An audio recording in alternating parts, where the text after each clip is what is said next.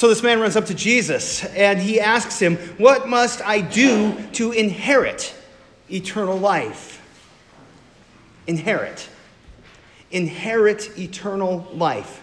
In my experience, to inherit anything, all you need to do is to be related to someone who died. You don't actually do anything. But this man's question, it actually reflects something that's pretty important about the human heart. We wonder what comes next, including what will happen when we die and what we can do about it. This is such an important topic that as Jesus deals with this man, he handles him gently and yet firmly. He points the man to the commandments, basically saying, if you want to do anything to inherit eternal life, it would certainly be to keep God's law, right? That kind of makes sense. These are things God said, do this and you're going to live. Well, if you want to inherit eternal life, I bet you better do those things. And then the man replies in a way that just boggles the mind. He says, basically, okay, I've done those. Can you imagine telling Jesus that you've lived your life perfectly?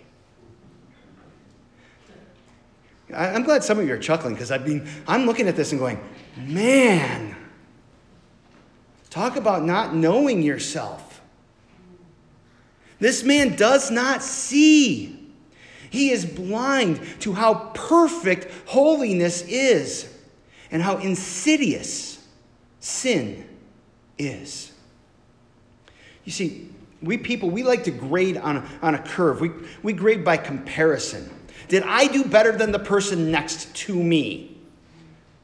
But God grades on the standard of holiness. And no one lives up to that. And that's what makes these next words all the more important. And it's why we should cherish what Jesus says in this gospel lesson. The way he handles this man. Because Mark tells us, and Jesus, looking at him, loved him. Jesus loved him. And because he loved him, he absolutely rocked the man's world and sought to open his eyes to see his true spiritual condition. He doesn't rub the man's nose in it. He gently deals with him to open his eyes, to recognize that he really hadn't kept God's law. You lack one thing, Jesus says. One thing. Great. I got one thing I need to fix. That's it. What is it? Go sell all that you have and give to the poor. And then you'll have treasure in heaven. Then come, follow me. And the man went away sad because he was very wealthy. The man loved his wealth, his comfort, his status, more than he loved his neighbor. Certainly more than he loved the poor, and more than he loved Jesus.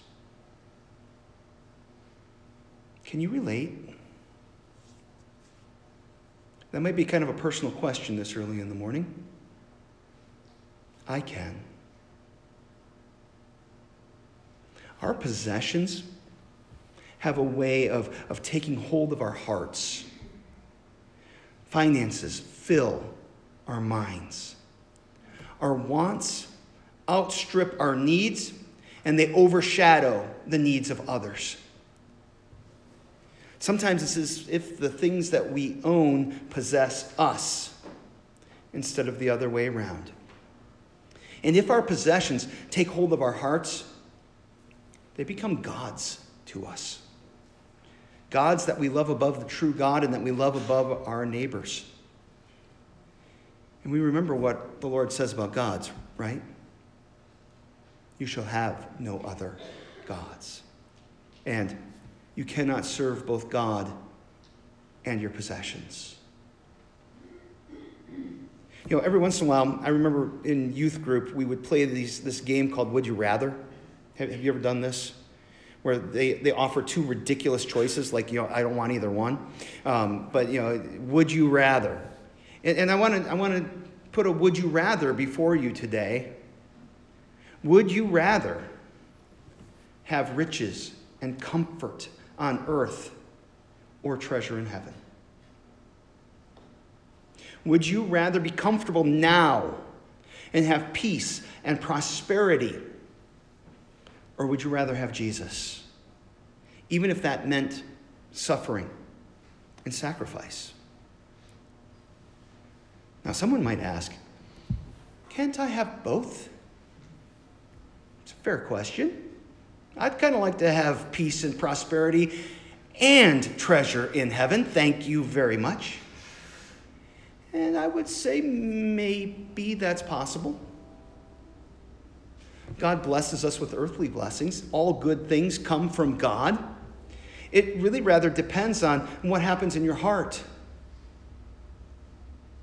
Do your comfort, peace, and prosperity open your heart to love God and to love your neighbor? Do they move you to thank God and help people? Do they help your worship and serve his kingdom? Because if so, that truly is a beautiful gift from God. And in my opinion, it's rare. The heart is deceitful above all things. God searches the heart, and he tests the mind. And all too often, he sees those attachments that we have to earthly things that we're really rather blind to, that we're just like the man in the encounter with Jesus. And our disregard for the treasures of heaven, he sees that far better than we do. Take care, said the writer to the Hebrews, lest there be in any of you an evil, unbelieving heart, leading you to fall away from the living God. Because that's the human condition. And our hearts are always seeking to deceive us. So how? How do we protect ourselves from the deceit of those sinful desires that just, they always reside within us? Well, when it comes down to how we relate to our earthly goods, God has given us some gifts to help us. He's given us some habits to focus our attention on him instead of on ourselves. And reading the scriptures and praying are key among these. Being here in worship and hearing his word and receiving the sacraments, that's some of those gifts. But on a bit more tangible level, God has given us the gifts of offering tithes and offerings. I know that on the surface, our offerings look like something that we do collectively to pay the bills of the church. And there is that element to what's going on here. No doubt about it. But there's more going on here. And the more is very important. God asks us to give offerings of something that's important because it represents our hearts. It represents our love for him. It reflects our thanks. And it's part of our worship. I think because of the way that we handle offerings, sometimes we just see it as this perfunctory thing that happens between the sermon and the communion. But it's not. It's really us engaging with God and our tangible goods. And there's a question there of what are we going to do with those tangible goods in our relationship with God? And so we worship God with our earthly goods, with our finances. Our offerings reflect our thanks. They are part of our worship. And in the Old Testament, God commanded offerings. In fact, he commanded that they offer from the first fruits. That the offerings that would be given off the top. of the harvest. The first things that came in, those are what were offered. The best that came in, that's what you were supposed to give. Because it helped the people to see God as their priority, not just their earthly needs. And he was teaching them, and he's teaching us to position their relationship with God as their chief priority, the central matter of their lives. Look to the first fruits. See God's kingdom as the place to invest yourself. Financially, yes.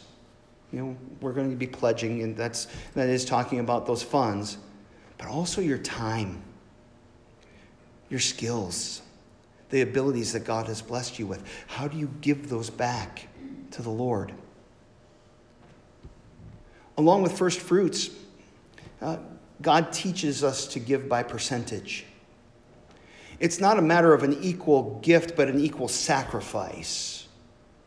And sacrifices, they begin in the heart. We need to remember that as we go through this. So again, in the Old Testament, God commands the people to tithe, to give 10%. That's what a tithe is. It's 10%. A dime on every dollar was supposed to go back to God. Now, sometimes we balk at this and we say, but that's the Old Testament. We're the New Testament people.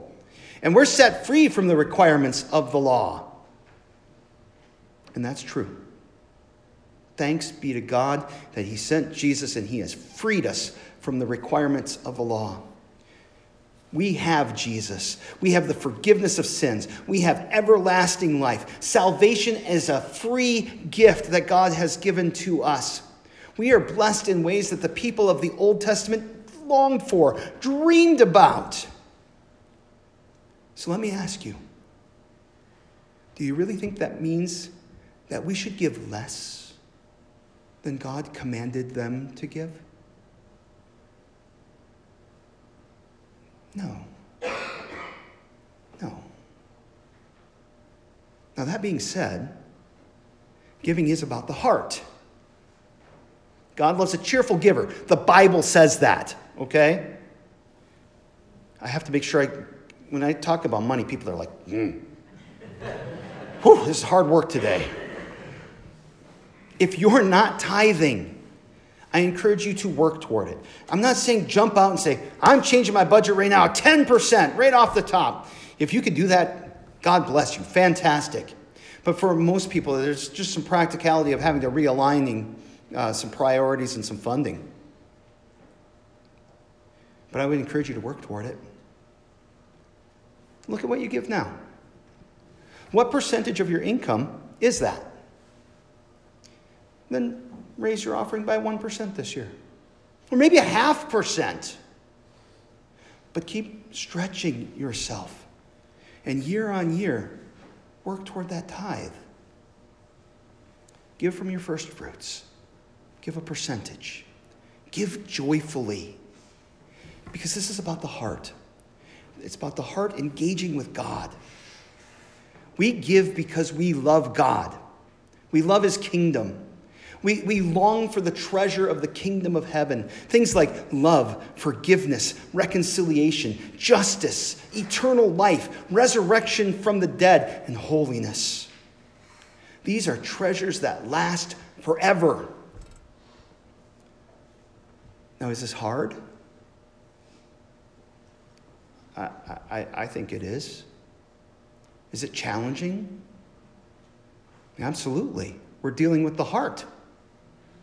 And heart work is often hard work. We often fear that we will lack something if we give too much, as though that were the worst thing that could happen to us. Lack. But a friend of mine used to remind me that every time we talked about stewardship, he would say, you can't outgive God. And I found that to be true. That's not to say that increasing your giving will make you more financially wealthy. That, because you give more, all of a sudden you're going to have this influx of money into your life. If that's why we're giving, that's not the right heart, is it? But giving certainly has other blessings connected to it. And God blesses it. As you consider your pledge, which you're going to be collecting next Sunday, Pledge Sunday is next Sunday, I'd like for you to keep this gospel lesson in mind.